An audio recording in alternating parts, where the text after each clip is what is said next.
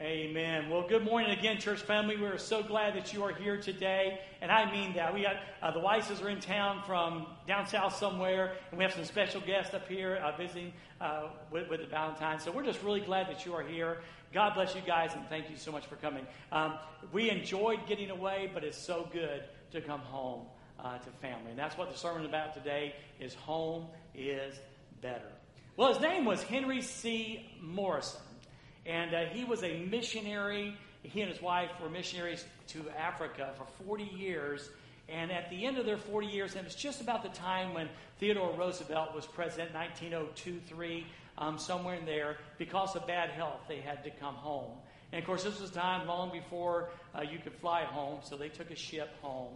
And they were wondering, he was wondering, he said to his wife, he goes, I wonder if anyone will remember. I wonder if anyone will remember when we come home.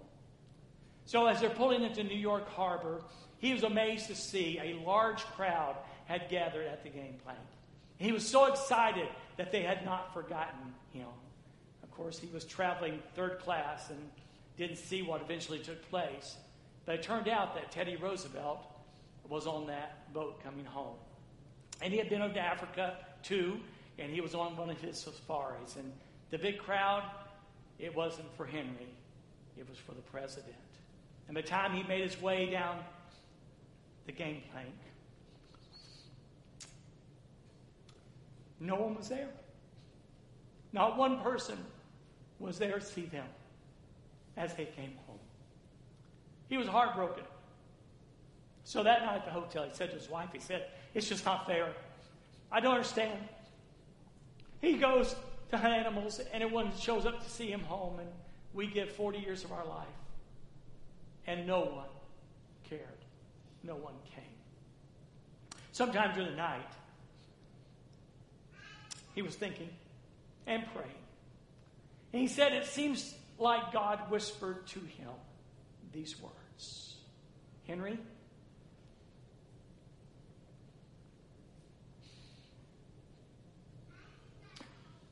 you're not home yet. Henry, you're not home yet." And in this troubled world that we live in, it's important as believers in Christ that we remember we're not home yet. The sermon today is entitled, "Home is Better." There is better than here. And I know the world seems so messed up right now, and sometimes I just shake my head and go, "God, what's going on, and how's this all going to play out?" And he reminds me to trust him, but he also reminds me that home is better. We spent 3 years in Germany, and we loved it there. But let me tell you something. Home was better. We were gone 8 days on a trip that included part of it with our family, and to be on vacation with them was always such a good time. But when we got home last night, Judy and I both realized and said, home is better. Home is better. So I hope today that, like God encouraged Henry, that he wasn't home yet, that we can be encouraged in knowing that, yes, there are troubles and tribulations in this world, but there's coming a place. If we trust Jesus Christ as Savior, there is coming a place, there's coming a time, and home will be better. It was toward the end of his reign or his time on earth, his 3 years on earth, the public time, John 14, 15, and 16 particularly, and 17, were just huge chapters when Jesus is trying to explain what's going on and that the ministry is coming to an end. And it wasn't the end that they wanted. They had envisioned that he was going to overthrow Rome, that he was going to be this prince, this king, and rule Israel, and they were going to be his princes, and it was going to be great. And it just wasn't the ending that they were expecting. And perhaps like you today, perhaps like you, maybe you're discouraged. And maybe the end that you are seeing in your life is not the end that you were expecting. And maybe you need a word of encouragement. And I hope that's what today is. I was talking to one of our members about another one of our families that's just going through a difficult time. It's the end of their time here. It's just a very difficult time. And I said to this person, I said, I wonder if they ever thought that's how it would end. Have you ever said that before? I wonder how it ended this way. Well, for the believer in Jesus Christ, the end is not the end. Home is going to be better. Our scripture comes and starts in John chapter 14, a wonderful scripture that we all know that teaches us some powerful truths. In John chapter 14, the very first part, Jesus begins, because again, the rain is coming over, and he knows the boys don't get it. He knows the guys don't understand. This is not the end that they had planned. They had sold everything to follow him, and this is not how they expected it to end. And so he says to them, don't let your heart be troubled. And if Jesus were standing here today, he would say those exact same words to us. Don't let your heart be troubled. You see the words "don't let" there? It seems to imply that there's a choice.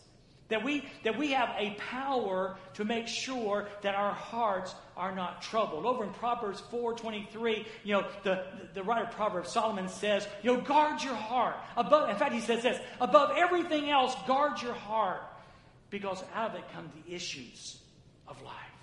So Jesus is saying then, Jesus is saying, guard your heart. Don't let it become troubled. Because as we look around at circumstances in life, it's easy to do that, isn't it? Politically, we don't understand. Culturally, we don't understand. Even in church, we don't understand. It's just a huge conglomeration of confusion for so many. But Jesus said, don't let your heart, don't let the seat of your emotions, don't let the seat of who you are become troubled. That's such an interesting word. That word troubled is the very same word that the writer used in John, later on, earlier. Do you remember when Lazarus died? Do y'all remember that story when Lazarus died? A good friend of Jesus, and Martha and Mary were there, and he consoled Mary, and then consoled Martha, and then consoled Mary. And Mary's standing by the grave, right by the grave and at the tomb. And she says, "Oh, Lord, if you'd been here, my brother wouldn't have died." And it's like you can imagine all the people around. They were all there, and they're all nodding. That's right, Jesus. If you'd been here, he wouldn't have died. And when Jesus saw that, the Bible says that his heart was troubled. He was grieved in his spirit. And that's the exact same word that John uses here for that word troubled. Don't be grieved in your spirit because of what you see here. You know why? Because you're not home yet. This 60, 70, or 80 years that we have here is not home. We're sojourners going through life. So don't let your heart be troubled. And in John 16:33, again, one of those passages where the end was near, Jesus said, I have said these things. I'm explaining all this to you now because I know what's coming. He says, I have said these things to you that in me you're going to have peace. When you take and look through the lens of Jesus in this world, he said, I've said these things so that you can have peace. Now listen. In the world you're going to have tribulation. But be of good cheer because I have overcome the world. Have you ever wondered why God allows tribulations? I know there's like a zillion reasons why God allows tribulations. You know what one of them is? He wants to make sure we don't stay too comfortable here. I mean, it's awful easy to think this is home. When every day is sunshine and roses and every event goes our way and everything, we go, wow, and all of a sudden this becomes home. And I believe he sends tribulations into our lives to just nudge us and let us know, remember, you're not home yet. And as good as this life might be, home is better. Home is better. He said, in this life, you're going to have tribulation. Take heart, but I have overcome the world. And then he gives us the basis, the justification for that statement. When he says, don't let your heart be troubled, okay? Don't let your heart be troubled. Believe in God, believe also in me. Believe in God, believe also in me. You believe in God. I know that you do. Now I'm asking you to believe in me. But this doesn't show the picture as we need to see it.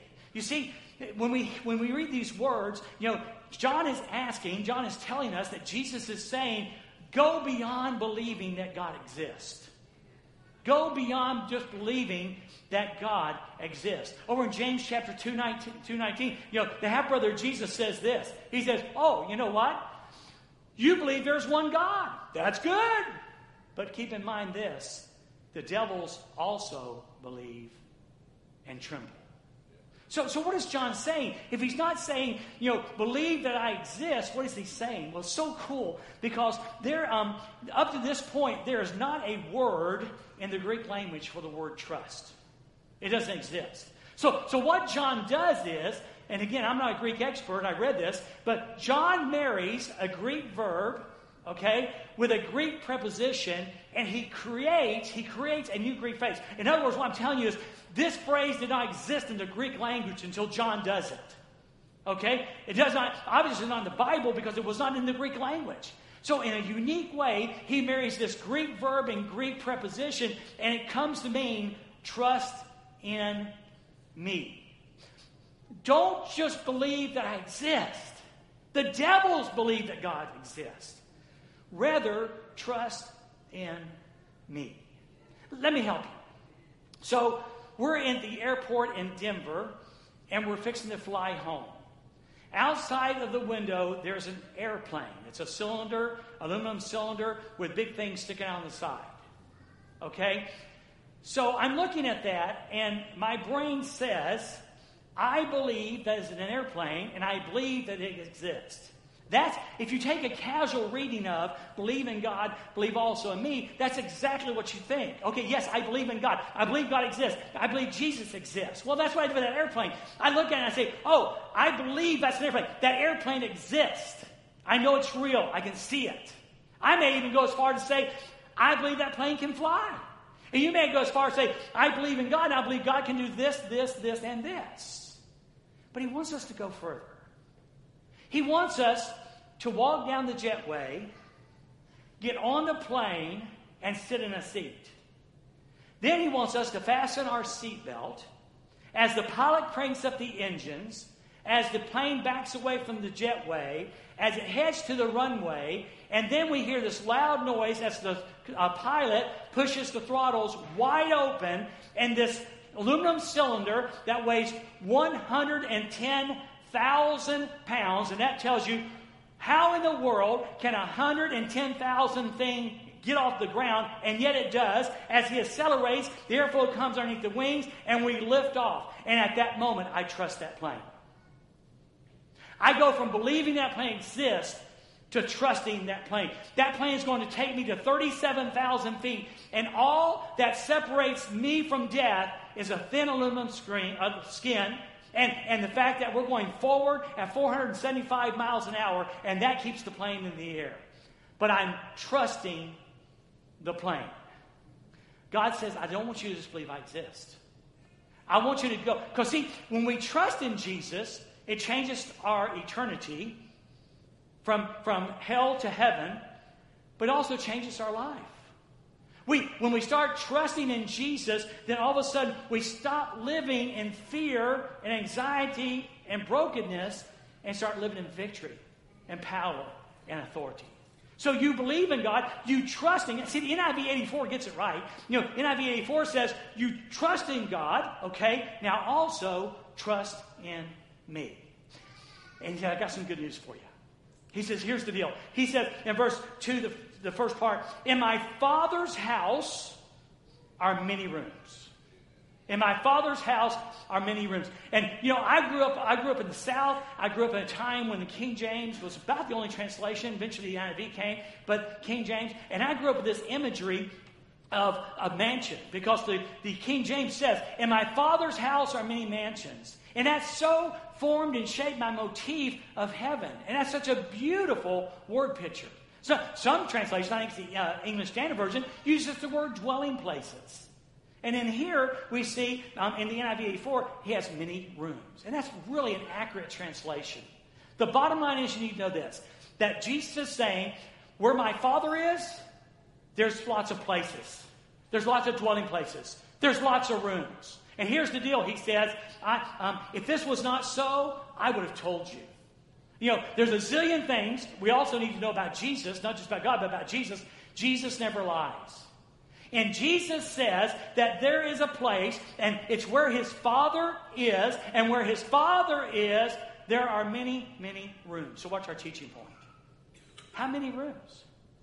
How many rooms are there Well, there's enough for whosoever. I love this. When Jesus later on, in just a moment, I'm getting ahead of myself, but I want to make sure I say this. When Jesus said, I'm going to prepare a place for you, he was taking care of the unfinished business of heaven. Because Jesus, to this day, is still preparing places. And every time someone puts their faith and trust in the Lord Jesus Christ, he's preparing a place. See, I love this because of the word whosoever. It doesn't mean that if you're a certain skin color, or if you happen to get it right, or somehow you figure, God looks down and says, I think he has potential. Literally, when Jesus Christ died on a Roman cross and shed his blood, he made it possible for every man, woman, and child, no matter how good in their own eyes, no matter how sinful in the eyes of others, he made it possible for whosoever will to go to heaven. Isn't that wonderful news? Isn't that great news? I'm telling you, it's so wonderful that no matter who you bump into today, no matter who you bump into tomorrow, the good news is that Jesus invites them into the family. It's amazing. The old hymn goes, there's room at the cross for you. There's room at the cross for you. Though millions may come, there is still room for one. Yes, there's room at the cross for you. And I want to tell you, as a minister of the gospel, I want to tell you today that there is room for the cross for you. The Bible says in Romans 10:13, whoever calls upon the name of the Lord can be saved. I didn't share the good news yet, but Brent, young Hayden Street, came forward today professing Jesus Christ. Yeah. You see, there was room in the cross for him, and there's room in the cross for you. How many rooms? It's still being built, but there'll be enough for every man, woman, and child. And then in verse 14, chapter 14, verse number 2, the second part, he goes on and says this, I am going there. I'm going. Well, and the guys are going, wait, where are you going? You can't leave us. He goes, no, I've got to go. And there's a couple reasons why I have to go. See, he goes, I have to go. I need to go so I can prepare a place. See, the carpenter had to go build.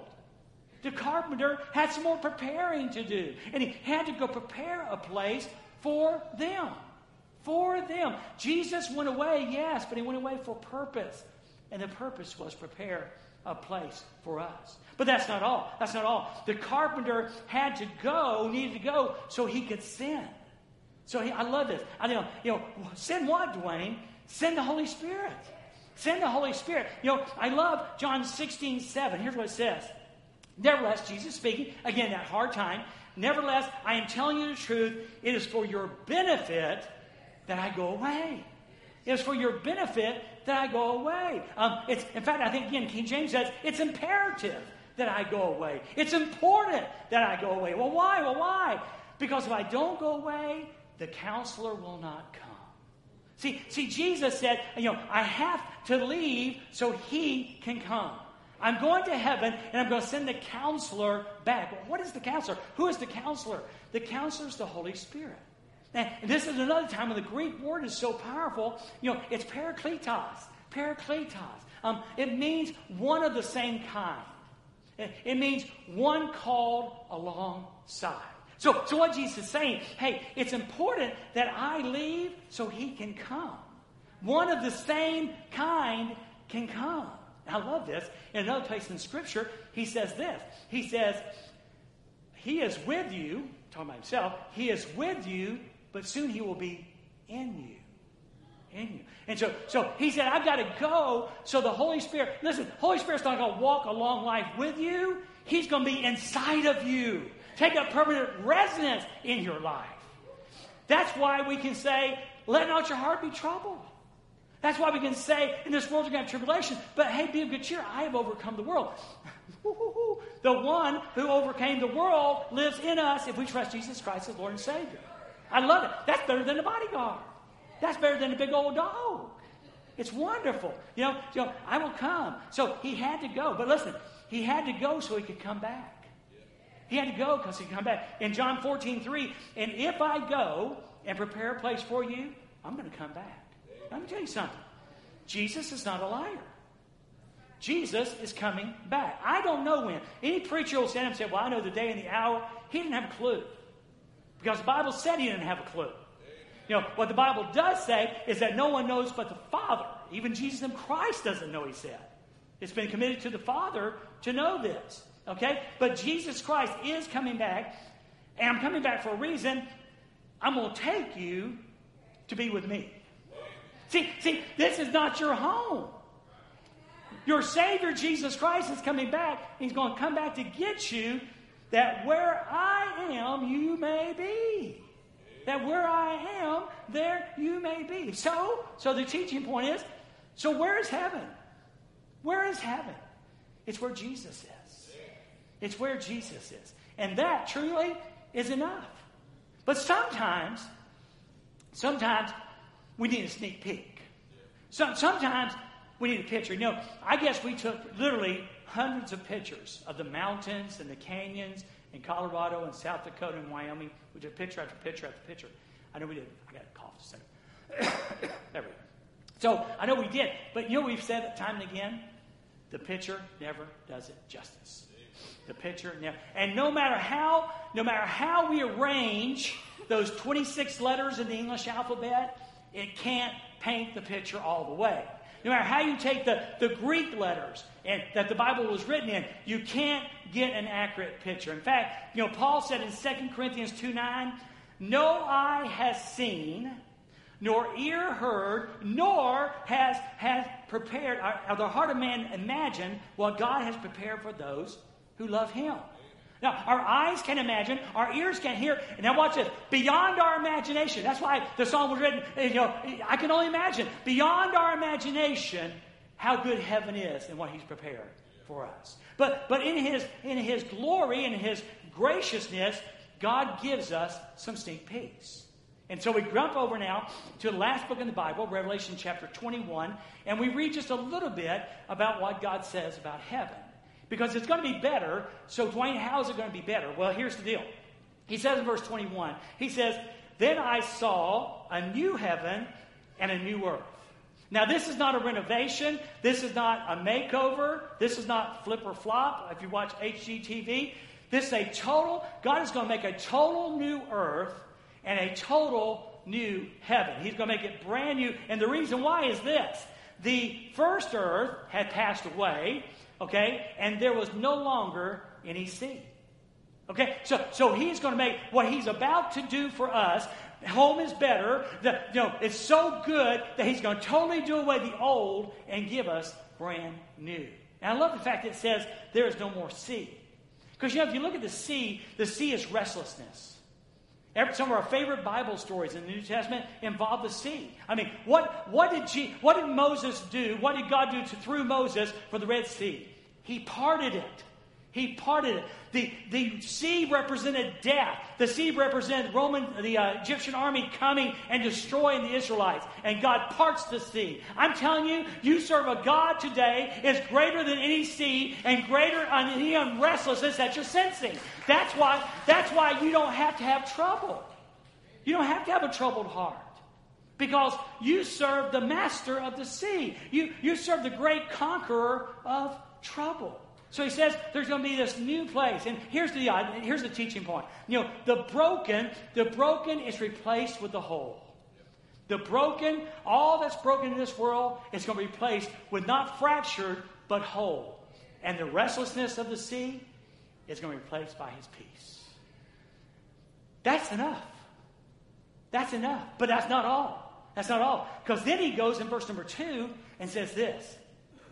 John says, I saw the holy city, the new Jerusalem coming down out of heaven from God.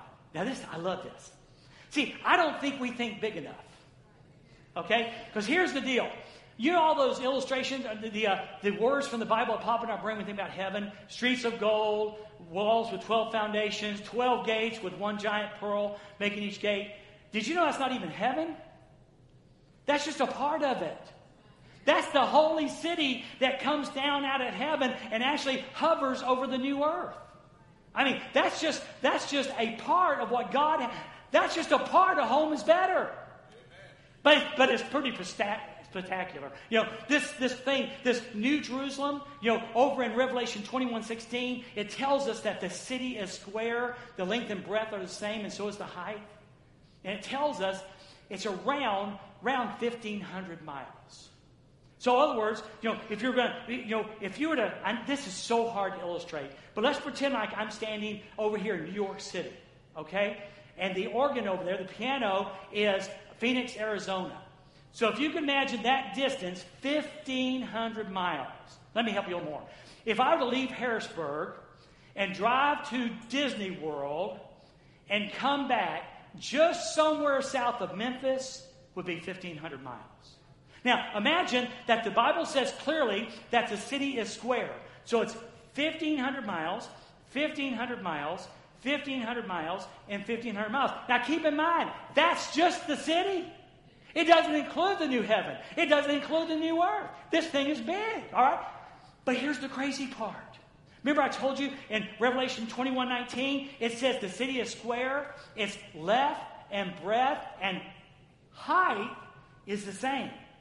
So not only is it 1,500 miles this way, it's 1,500 miles straight up. We think in 2D. We think in linear. The new heaven's not built that way. It's this gigantic city that goes 1,500 miles square, but also 1,500 miles straight up. Wow. Oh, and keep in mind, that's just the city. Let me help you. Anybody here seen the space station fly over Harrisburg? Anybody seen that? Judy has. Yeah, right here. Yeah, it's really cool, isn't it, Connie? It really is. You need to do this. I don't know the site. Google space station schedule or something, and you'll find this.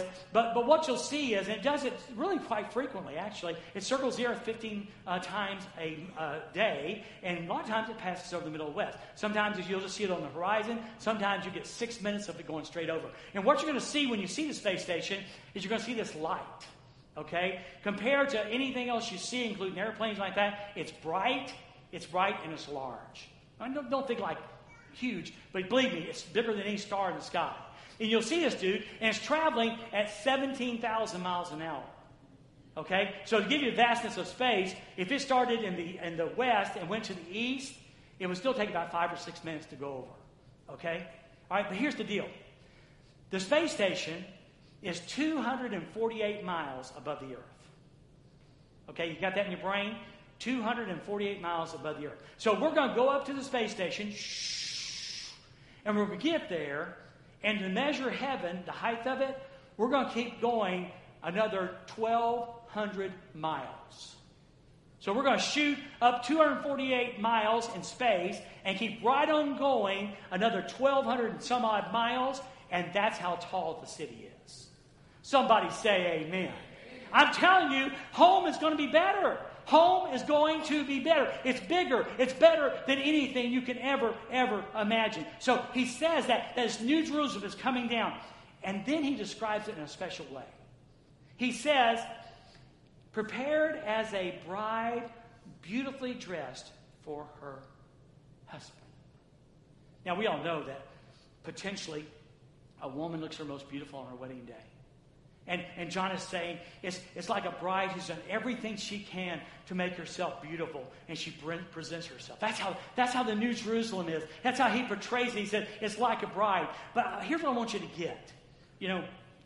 We learn in Revelation chapter 19, we learn that we are the bride of Christ. We are the bride of Christ. And I think it's amazing that when God used John to search for words to describe how beautiful the city is, he used bride and groom. And we're the bride of Christ. And I think he's saying that the New Jerusalem is as beautiful as the bride of Christ.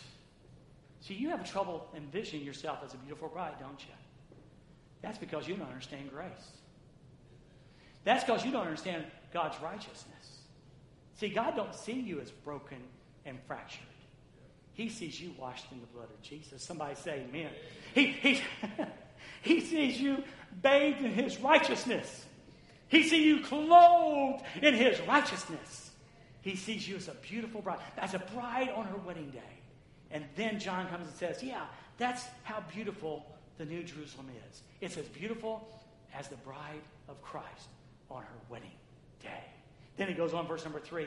And I heard a loud voice from the throne saying, now the dwelling place of God is with men, and he will live with them. In other words, the way it used to be is going to be again. It was stolen in the garden, but the way it used to be, when Adam and Eve would come and see God and hear God and fellowship with God, it's going to be that way again. Man will be restored with God, and he will live with them, and they will be his people, and God himself will be with them and be their God. When our trip, again, I love this country a lot, and I love things that portray America and its greatness, and that is like Mount Rushmore. I'd never seen it before in person, and to see that work of man. Now, I have to be honest with you, the work of God was greater, but it was cool to see the 4 guys up on the mountain and realize how great it was. It was the star of the show. Well, let me tell you what the star of the show is in heaven. It's going to be God the Father, God the Son, and God the Holy Spirit. It's not going to be you. It's not going to be me. It's going to be God the Father, God the Son, and God the Holy Spirit. You know why? You want to know why home is better? You know why heaven's going to be better? It's not streets of gold. It's not a big city. It's God will be there. Jesus will be there. The Holy Spirit will be there. That's what makes home better. That's what makes home better. Will be there. So here's the deal. Here's the beauty of it. The teaching point. The unity of God and mankind is stolen in the garden. Okay? But it will be restored. All the beauty and majesty of that close relationship, in person will be restored. The Redeemer and his redeemed. Heaven with Jesus. Heaven with the one who loved us so much, he nailed himself to a cross. Heaven, eternity with the one who bore the nails in his hand and feet. Heaven with the one who allowed his side to be split open. Heaven, with the one who died not as a martyr, not as a murdered one, but one who loved us that much. That's what's going to make heaven, heaven. And then verse number 4. If you don't have this, a paraphrase of memorized, you need to. Because the world's hard. Sickness is hard. One of our families is grieving the loss of a father and a grandfather. Broken hearts everywhere. And here's what the glimmer says. He, God, will wipe away every tear from their eyes. Home is better, folks. Home is better. He will wipe every tear from their eyes. There's going to be no more death. No more death.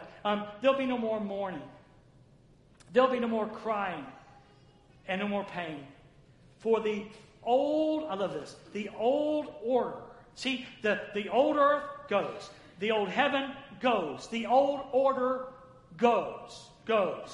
They've passed away. And here's the teaching point.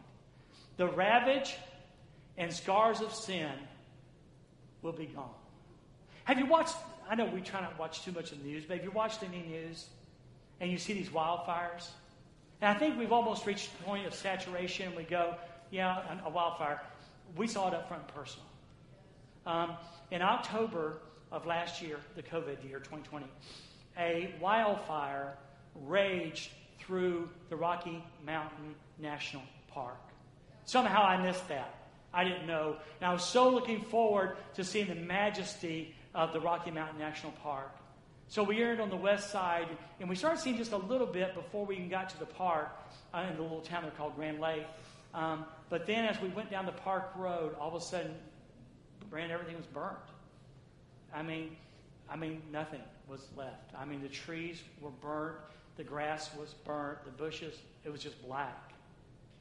And it was the ravage of sin. Now, I asked the guy, I said, the ranger, I said, sir, how long will it take this to come back? Now, already in some areas there was sprigs of grass, but the trees and stuff.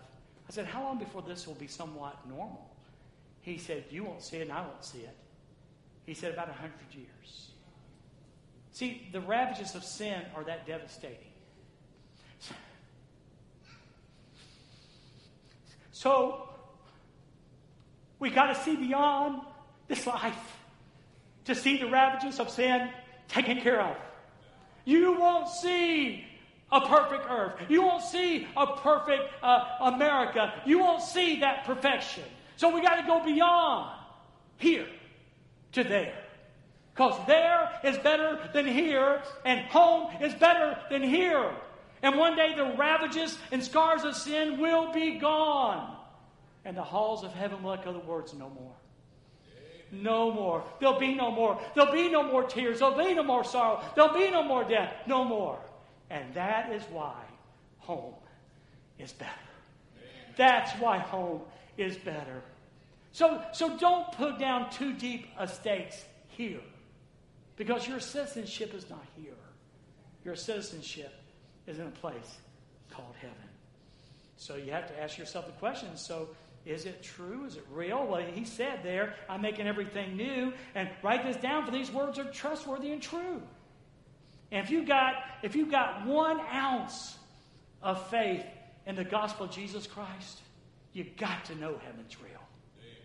This is not something we have just made up.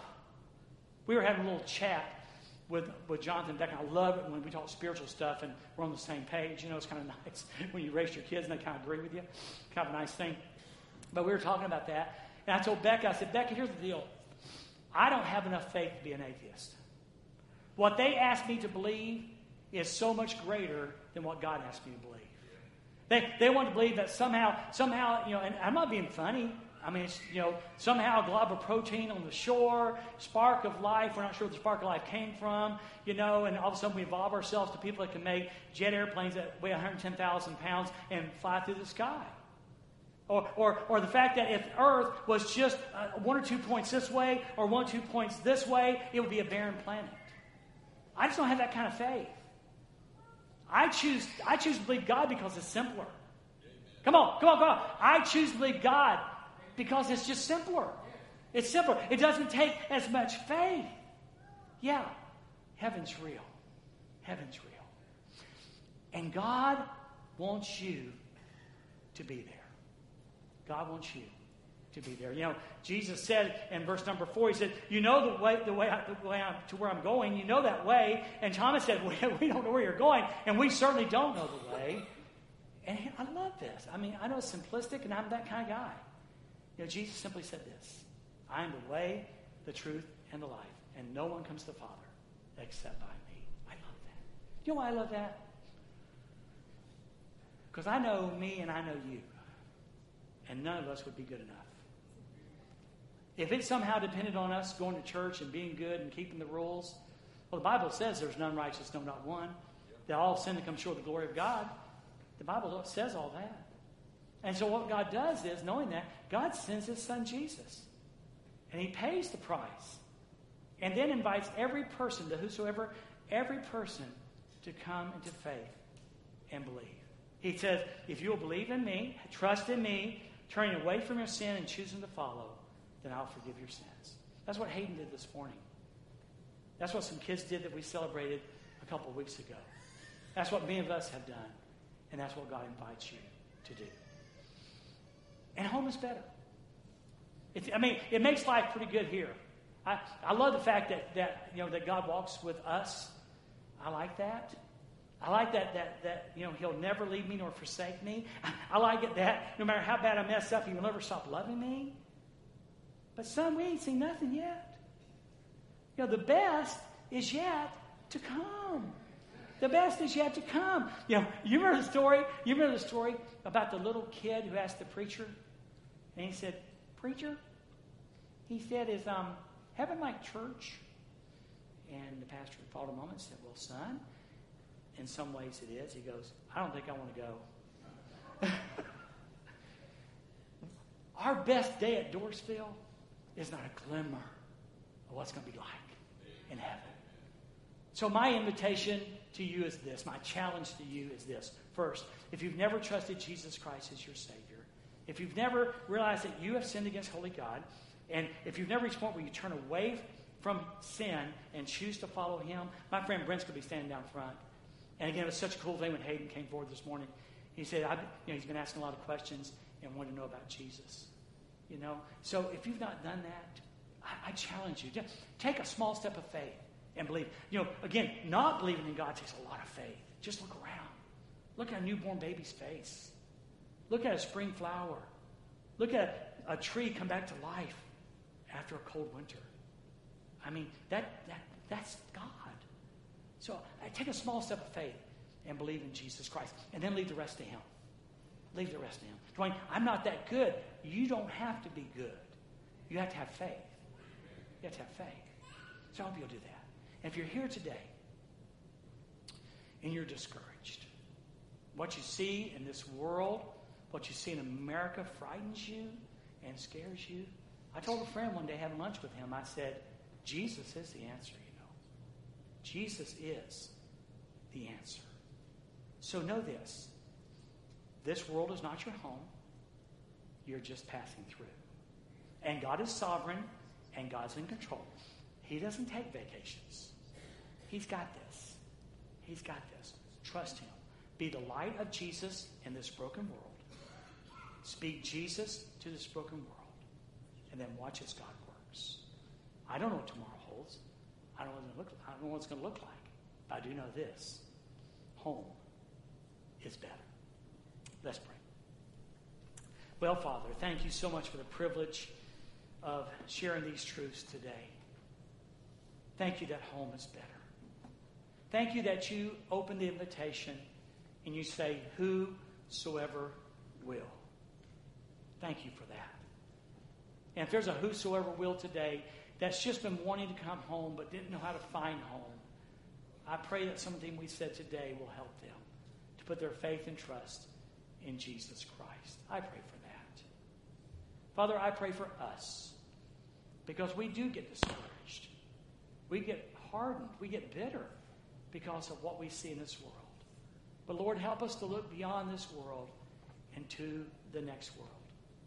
Help us to believe that home is better, that we're just passing through. We're pilgrims on a way to a new city.